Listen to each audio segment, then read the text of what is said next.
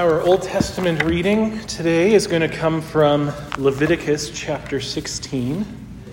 Leviticus 16, verses 15 through 22.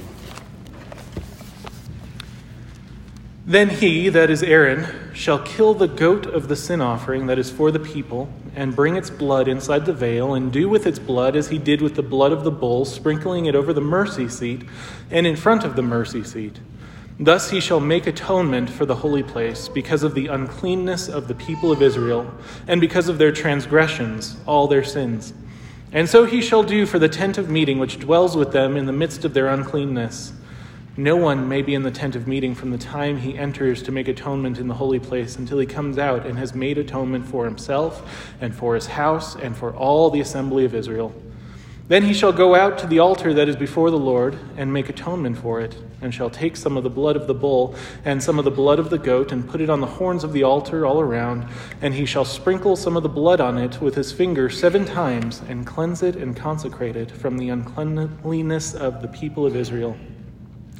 And when he has made an end of atoning for the holy place and the tent of meeting and the altar, he shall present the live goat, and Aaron shall lay both his hands on the head of the live goat and confess over it all the iniquities of the people of Israel and all their transgressions, all their sins, and he shall put them on the head of the goat and send it away into the wilderness by the hand of a man who is in readiness. The goat shall bear all their iniquities on itself to a remote area, and he shall let the goat go free in the wilderness. For our New Testament text, and our exhortation text this morning will be from the book of Hebrews, Hebrews chapter 4, verses 14 through 16. Since then we have a great high priest who has passed through the heavens, Jesus, the Son of God. Let us hold fast our confession, for we do not have a high priest who is unable to sympathize with our weaknesses, but one who in every respect has been tempted as we are, yet without sin. Let us then with confidence draw near to the throne of grace, that we may receive mercy and find grace to help in time of need. Thus saith the word of the Lord. Heavenly Father, we thank you so much for your word. We thank you this morning that we may come together and hear from it, that we may be affected by it. Lord, we pray that your Spirit would work in our hearts and that he would work mightily to tune our affections towards the Son, that we would walk away loving Jesus all the more this morning, and that we would have a greater love and trust in what he has done for us. We thank you that he is indeed our great high priest, far better than Aaron could ever be, far better than Aaron could ever hope for, and indeed he is even Aaron's high priest. Lord, we thank you for his work on our behalf and for his ministry that continues even to this day. Lord, we pray that you would be honored and glorified in all these things. It's in your precious name we pray. Amen. Well, in the adult Sunday school class, we just finished off a series on assurance of salvation. And there was one comment that the teacher, Dr. Joel Beakey, kept making in that course. He kept saying, when you are questioning your assurance of salvation, flee to the promises of God. Flee to what God has said in his word. Flee to his promises. And I pray that this morning that we would see and appreciate even more one of the chiefest of the promises of God, namely that Christ himself is our high priest, that he stands even this moment making intercession to the Father for us, for you, for me. That he is in some manner praying to the Father, bringing our petitions and his own petitions on our behalf to God the Father. Now, to many, the idea of having a priest is kind of a strange Catholic thing, isn't it? We're Protestants. We're Presbyterian. You can't get more Protestant than being a Presbyterian. And you're talking about priests. Well, if you read through the Westminster Shorter Catechism, we should not be surprised when in question 23 it asks, what offices does Christ execute as our Redeemer? And the answer is, Christ is our Redeemer, executeth the offices of a prophet, of a priest, and of a king, both in his estate of humiliation and exaltation. And I confess, one of my favorite questions and answers of the Shorter Catechism is indeed number 25. I love 24, 25, and 26. But the question 25 asks, how does Christ execute the office of a priest? And the answer is this: Christ executeth the office of a priest in his once offering up of himself as a sacrifice to satisfy divine justice and to reconcile us to God, and in making continual intercession for us. I love that last part, making continual intercession for us. It's not a once and done sort of thing. It's not a one-time prayer or a one-time intercession. It is a continual intercession for us as we go through each moment of our lives. You can already tell this should bring great comfort, shouldn't it, in those times of suffering, in those times of loneliness, in those times of sorrow, that you have an advocate before the throne of God the Father himself who is making intercession for you in particular. He cherishes you, dear brother. He delights in you, dear sister, and he brings your needs and your cares before his Father continually. This morning we're going to be looking at a passage that opens up in greater detail the ministry of our priest, our great high priest. And my hope and prayer this morning is that you walk away with a greater assurance that if this priest is ministering on your behalf before the Father, then there is nothing that you need fear in this life. There's nothing that you need be tripped up or find difficult if this one is on your side. You may be steadfast holding to your confession. You may be confident and boldly approaching the Father. You may rest assured on the promises of God with this one guaranteeing them. So this morning, as we walk through this passage, we're going to see three ministries of our great high priest for us. And these should give us assurance. Three ministries of our great high priest for us. And just as a side note before we get into it, so this may annoy some of you, but I believe that the Apostle Paul wrote the book of Hebrews, so if you disagree, there's a potluck afterwards and we can talk at length about it. But I'm going to be using the Apostle Paul says here, so if you think it's Apollos, feel free to insert that as your conscience leads you. But the first ministry is that he ascended to make intercession for us. He ascended to make intercession for us, and we see this in verse 14. The author here says in verse 14, "Since then we have a great high priest who has passed through the heavens." He says here, since then. This is a transition into the topic of the high priestly ministry that has been hinted at so far in this book. It's been suggested that he's a priest, but here he explicitly says that this is our great high priest. We have this one. Literally having, therefore, a great high priest. And the apostle here is emphatic. He is saying, we have this one. He is ours. Not in some sort of possessive way, but he has given himself to us, and therefore we have him. And once again, it's in a present and active sort of way, giving it the sense that we always have this great high priest. There's never going to be a time when you do not have this great high priest. There never was a time in the past where you did not have this great high priest.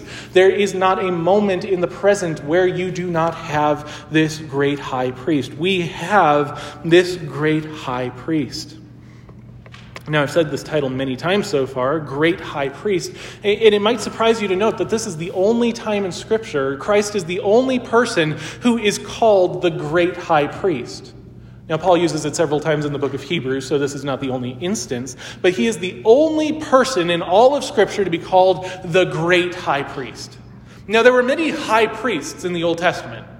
A huge number of high priests are found in the pages of Scripture. Of course, Aaron was the first high priest, and then descendants of Aaron were high priests after him, or at least they were supposed to be. We have other names such as Eli as the high priest, and Zadok the high priest. But there's only one who is called the great high priest. And this begs the question, why is he so great? Why is he greater than Aaron? Why is he greater than any high priest who has come before him? And the apostle tells us in this passage, we have a great high priest who has passed through the heavens. This is not a mere high priest who has passed through a curtain, as we read about on the Day of Atonement. This is not a mere high priest who enters into an earthly tabernacle, but this is the very great high priest who has passed through the heavens themselves. You see, on the Day of Atonement, it was a very dangerous day for the high priest. And at least tradition tells us that what they would do is the high priest would enter into this room but one day per year. And it was to sprinkle the blood of the sacrifices upon the Ark of the Covenant, upon the mercy seat of the Ark of the Covenant. And tradition tells us that it was such a dangerous task that they actually would tie a rope and bells on the garments of the high priest. And if they heard the bells stop jingling, and there was silence for a certain period of time, then they would pull on the rope that was tied around his ankle to get the dead body out of the Holy of Holies. Now, whether that actually be true and what they did or not, we don't quite know. It's tradition, nowhere found in Scripture. But the point stands, this was a dangerous day for the high priests. This was a day where if you did not get it perfectly right, you would no longer live. This was a day when the high priest would enter into the very presence of God in the most holy of places. And after much cleansing and ritual ceremonies and sacrifices, he could enter the holy place. But if he got something wrong, heaven forbid. But we have a high priest who is far greater and far better than Aaron. A high priest who has not just entered through a curtain, a very thick curtain, by the way. We have a high priest who does not need any bells or rope around his ankle. We have a high priest who has entered into the most holy place, the heavenly holy place, before the very throne of the Father himself. We have a great high priest who has passed through the heavens. And what Paul is referring to here is the ascension. After the resurrection, Jesus departed earth and passed through the heavens into heaven. He ascended from the earth into heaven. And it's very interesting. I had a pastor one time make a comment he was doing research on the ascension, and there are tons of books written about the resurrection of Christ. There are tons of books written about the earthly ministry of Christ, but comparatively few written about the ascension of Christ into heaven. It's a very understudied topic, and we are prone to jump over it because in some ways it's a bit transitionary, that we know that he's now in heaven, and that's the most important part. He was on earth, that's important, and he just jumps up into heaven somehow, and we don't pay as much attention to it. But here, the author of Hebrews draws much attention to it. He says we have a great high priest who has passed through the heavens. He has ascended into heaven. And this begs the question, what if he did not ascend into heaven? What if Christ were still here on earth? Well, we know that he himself said it was better for him to depart to the Father than to stay here on earth. We would not have an intercessor in heaven at the Father's right hand. He would be limited to only one place and one time. He would not be here. He would be here and not the Holy Spirit. In short, our lives as Christians would actually be impoverished if Christ did not ascend into heaven. They would be deficient. They would not be complete. The true and better Aaron passed through not curtains made with hands, but heavens made with his own voice. Think about his location for a moment. He is at the right hand of the Father. Stephen in Acts chapter 7 tells us, and he said that to Stephen, "Behold, I see the heavens opened and the Son of Man standing at the right hand of God." Paul in Ephesians, when he speaks of God's great power, says that he worked in Christ when he raised him from the dead and seated him at the right hand in the heavenly places. And of course, we have Hebrews 8:1. Now, the point in what we are saying is this: we have such a high priest, one who is seated at the right hand of the throne of the majesty in heaven. And Jesus himself in the Gospels in Luke chapter 22 says this, "But from now on the Son of Man shall be seated at the right hand of the power of God." Now, you see a little bit of diversity in these verses. Some say that he's standing at the right hand. Others say that he's seated at the right hand. And if you notice in Hebrews, they make a point of saying that he is sitting at the right hand of the Father. Why is this important? Well, first off, imagine a priest in the tabernacle or in the temple sitting down on the job. That would never happen, right? The priest would be constantly busy. Why? Because his work is never done. A seated priest assumes that he has made enough atonement. A seated priest assumes that he needs not offer any more sacrifices or needs not lead any more people in purification ceremonies. But this great high priest has sat down on the job because his work is complete. This high priest is sitting at the right hand of the Father. And what is he doing there? Romans 8:34 tells us this: who is to condemn? Christ Jesus is the one who died. More than that, who was raised, who is at the right hand of the Father, who indeed is interceding for us. Now, you may ask, what does this term interceding mean?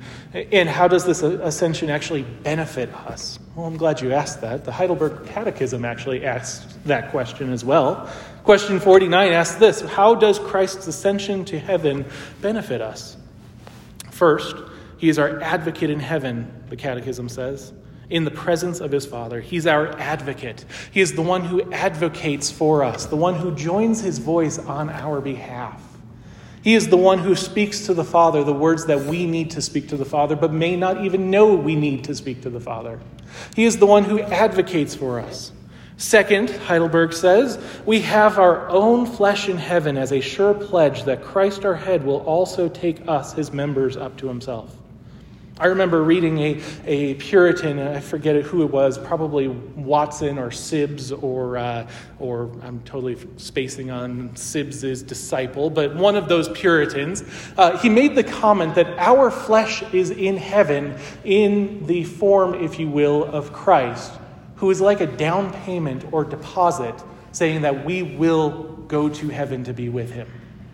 And likewise, his Spirit is dwelling within us as a down payment, as a deposit, as it were, that we will have the whole fullness of deity given in fellowship with the divine nature.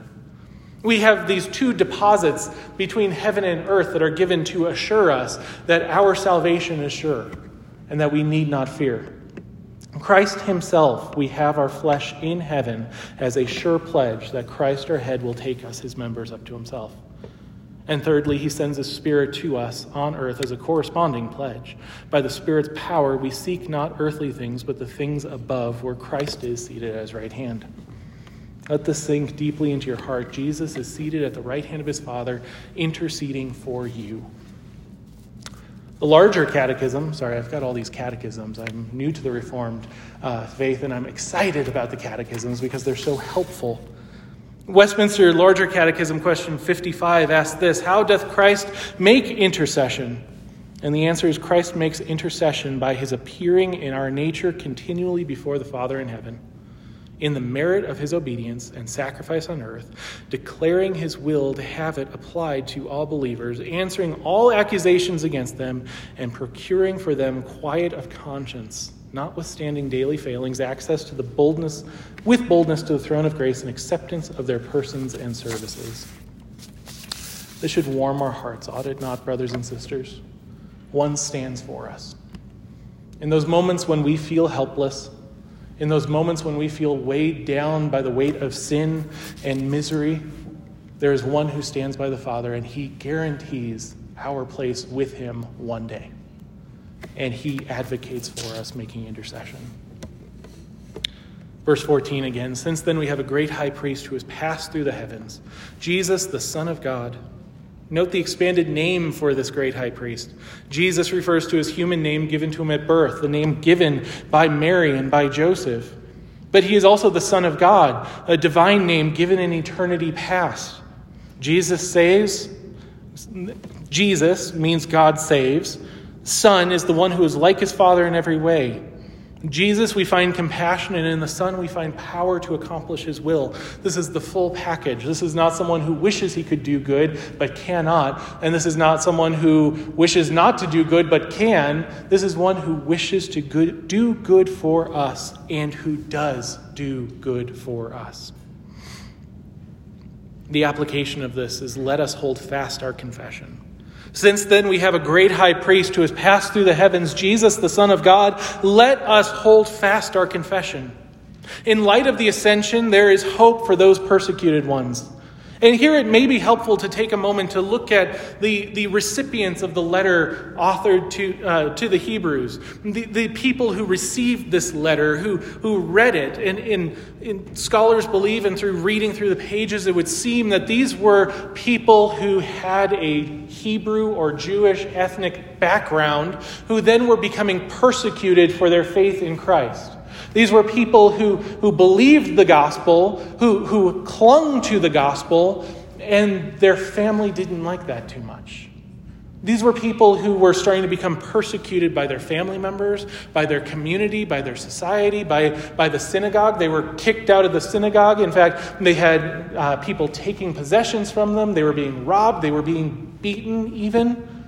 And they had the thought, maybe if we just stop talking about Jesus for just a little bit, not totally going away from Jesus, not apostatizing, but we're just going to cool it on the whole Jesus stuff. Sorry for the American anachronism. And the Apostle Paul wrote the letter of Hebrews to say, if you even set him aside for a little bit, there is no coming back. If you go back to the old system, if you go back to the ceremonial laws, if you go back to the synagogue system, if you go back to the old covenant administration, there is no hope for you. So hold fast to what you have. Because Jesus is so much better, because he offers a better administration of this covenant, because he is so much better, he's a better high priest, and to go back to the lesser is to trample underfoot the very blood of your Savior. And it is in this light that the author tells these people to hold fast to their confession.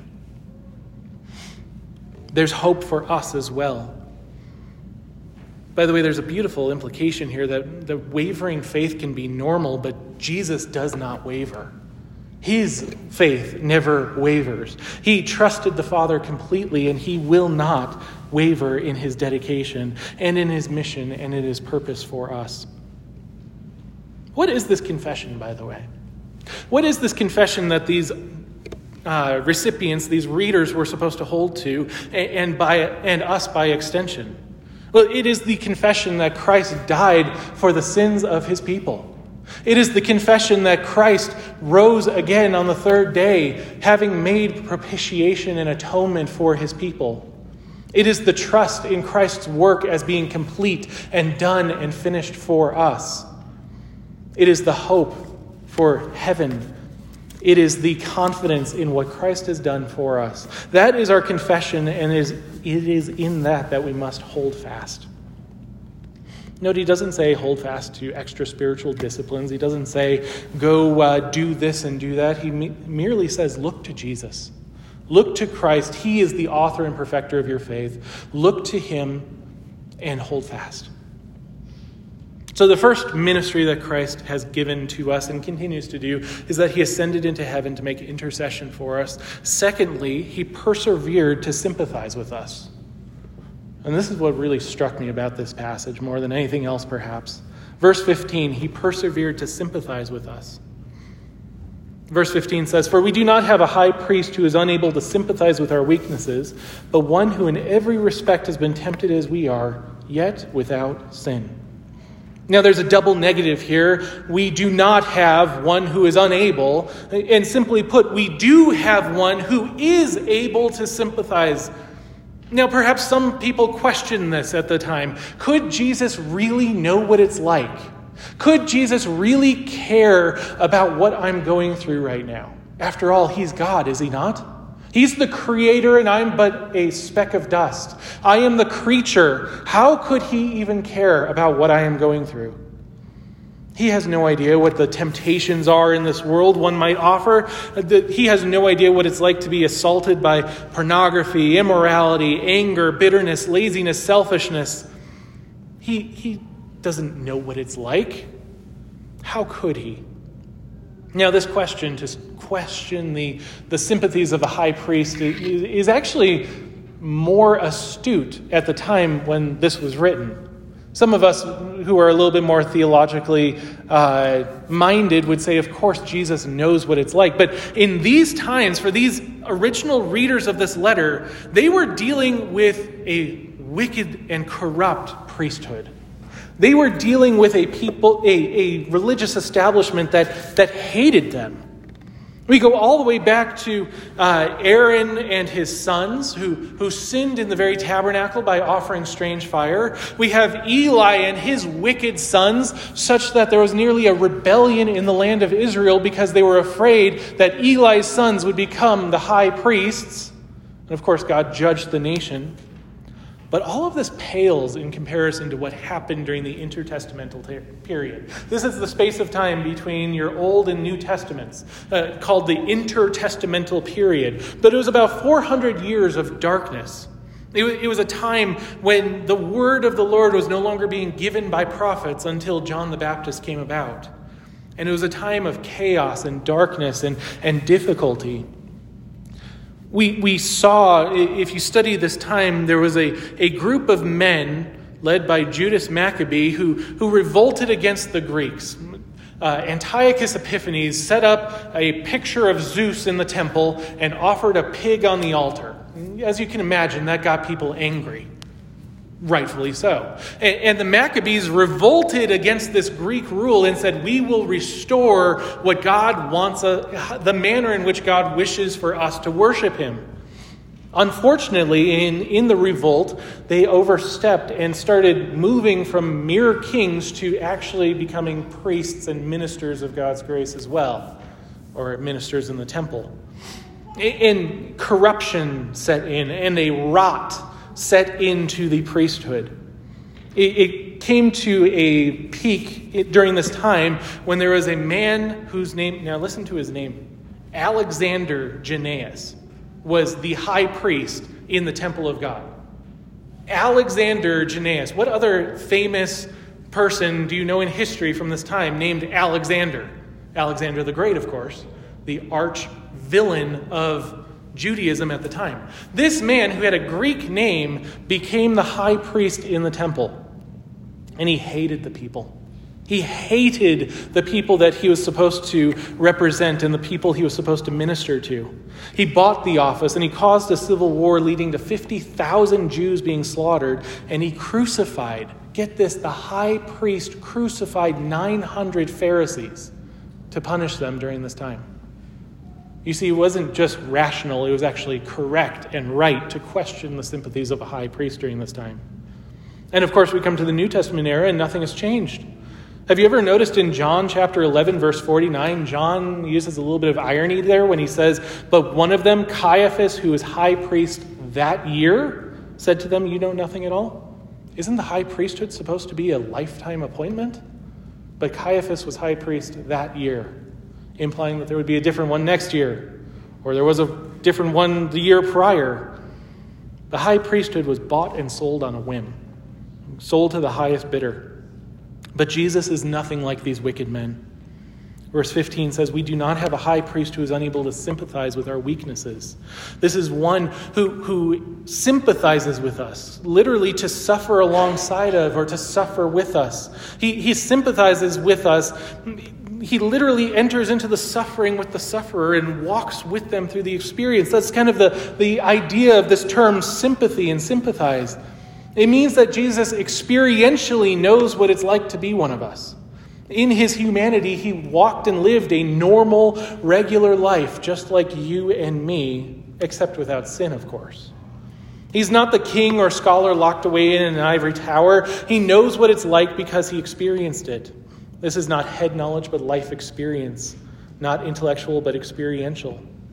He knows what our weaknesses are like. In his incarnation, the God of the universe took on human flesh and lived a normal life just like you and just like me.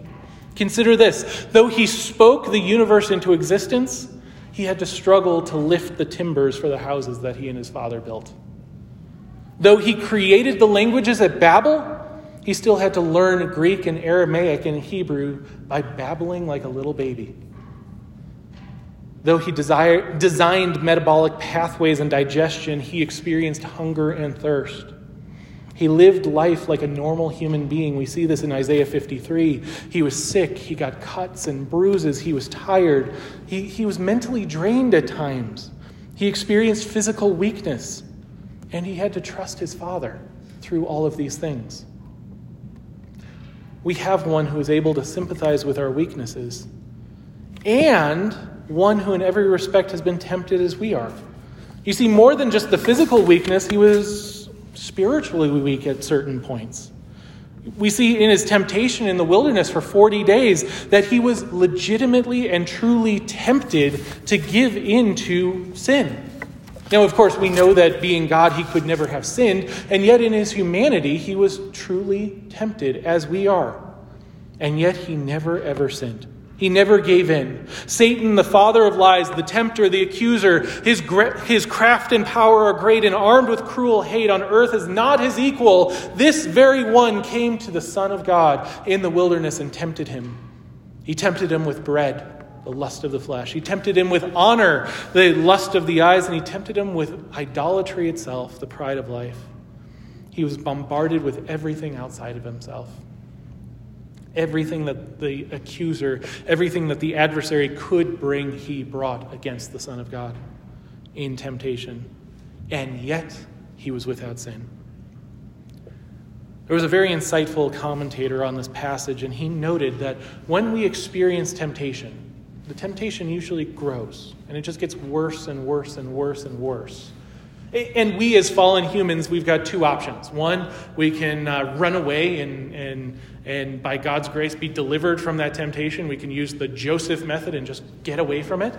Or, as the temptation and as the pain grows, we give in to it. We concede to the temptation and we sin. Those are our two ways of dealing with temptation. And yet, the Son of God himself, Jesus, did not give in. And he experienced that increasing pain and increasing torment and increasing turmoil of that temptation. And yet he never gave in. This should bring comfort and hope to us that even when we are under the greatest and most difficult of temptations and trials, Christ experienced something greater than we will ever experience. And he knows exactly what it's like going through what we are going through. But he never took the out. He was tempted in every way as we are, yet without sin. He was tempted with coveting. He was tempted with dishonoring his parents. He was tempted with bearing false witness, with murder, with sexual immorality. Nothing was accepted. He was tempted with every kind of temptation. Now, note well, this does not mean that he was tempted in every single individual instance of temptation. Obviously, he was never tempted with internet pornography, but he was tempted with every type of temptation. He was tempted with sexual immorality just as we are, just through different means and methods. And yet he was without sin. This too should give us comfort in these midst of difficulties and trials and tribulations, that he knows what it's like. Our great high priest sympathizes with us in our weaknesses, and he knows how difficult temptations can be. And yet he still stands before the Father, making intercession for us. Thirdly, and lastly from our passage, he draws us to the Father in verse 16. He draws us to the Father. Verse 16 reads, "Let us then with confidence draw near to the throne of grace, that we may receive mercy and find grace to help in time of need." In light of his ascension and experience, now we have confidence. Let us draw near. This is again in the present tense, and it implies a continuous, repeated action. We are to draw near not once, not several times, but constantly draw near.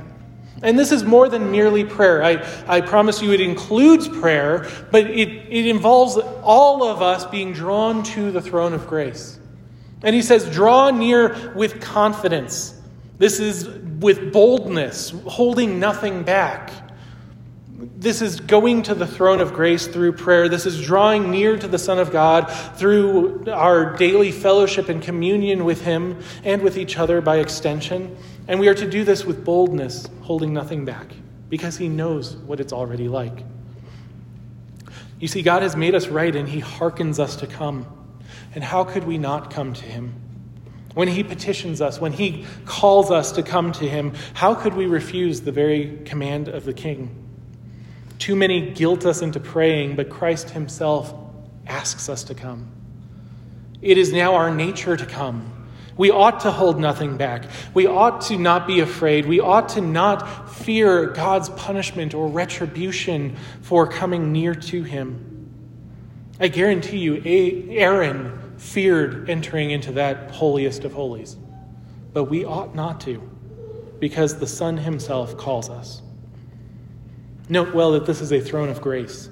This is a throne defined by grace. It's defined by the giving of good things to those who do not deserve it. It's a kind throne. It's a throne that is willing and able and desires to do good for those who come and draw near in the name of Christ. What do we find at this throne? We find mercy and grace.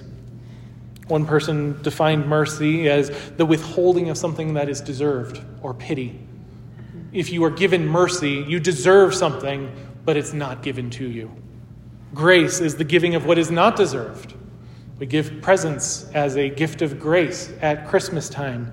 We give gifts to people as an expression of the grace that we have been given. And these all are perfectly fitting in the moment.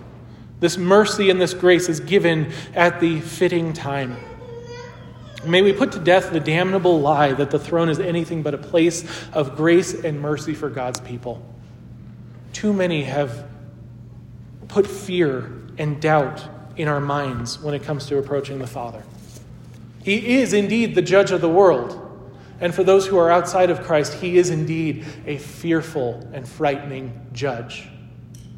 But to us who have been adopted as his sons and his daughters, for us who have been born into his family through the miracle of regeneration, it is a place of grace and mercy for us. God is well pleased with his children because of Jesus' work for us. Not because of anything you have done, not because of anything I have done, but because of what Christ has done for us. He is our high priest and he loves us. Richard Sibbes made this comment: Christ will make up in us all the breaches which sin and Satan have made. He binds up the brokenhearted. Listen to this analogy. As a mother is tenderest to the most diseased and weakest child, so does Christ most mercifully incline to the weakest. All of you parents know that exact feeling when your child is sick. And you don't hate the child, do you? But you hate that sickness. You loathe that disease that is ravaging their bodies, and you hate that virus more than you could ever dream of hating a microscopic particle. I guess viruses are smaller than microscopic bacteria. But your heart goes out to that child all the more. Your affections for that child, your pity for that child goes out all the more. And if you who are sinful know how to pity your child, how much more so our Father in heaven when he sees his children who are sick with the disease of sin. Richard Sibbes continues, likewise, he puts an instinct into the weakest things to rely upon something stronger than themselves for support. The vine stays itself on the elm, and the weakest creatures often have the strongest shelters. The consciousness of the church's weakness makes her willing to lean on her beloved and to hide herself under his wing. And oh, brothers and sisters, it is a kind and powerful wing to hide under. In conclusion, there was a novel written by a Swedish Lutheran, and it's called The Hammer of God. It's a delightful book. But in here, there's a picture of a man on his deathbed. He's dying. And all the sins of his past, all the trials that he has gone through, all the missed opportunities come flooding upon his conscience. And he calls the newly ordained minister at the church, and the minister in such an uncharacteristic way tries to comfort him by the fact that he was such a good churchman, that he gave so much, that he was such a kind person, and that there's no one who would say anything bad about him. But the man's constant reply is, yes, but I could have done more. I could have given more. I could have prayed more. I could have read more. I could have ministered to people. I could have preached the gospel more. I could have always done more. And uniquely enough, the pastor in the story actually has to run out of the room because he's hyperventilating so much because he cannot comfort this man on his deathbed. But the man's sister comes in. And here we read from The Hammer of God. This is the dying man. Katrina, it was good of you to come. You are kind, Katrina, and God will reward you. But me he will punish. So will he be exalted and declared righteous in all his judgments. But it's going to go badly for me, Katrina. Katrina, why is it not as it used to be? There was so much light and warmth in the past. Then my heart was glad in the Lord, but it never became clean. Katrina, I am a sinner. I am a great sinner. And Katrina's words to her dying brother, yes, that you are, Johannes, but Jesus is still a greater Savior. May we have assurance and confidence in the fact that though our sins abound, Christ's grace and mercy abound still more. Let us pray.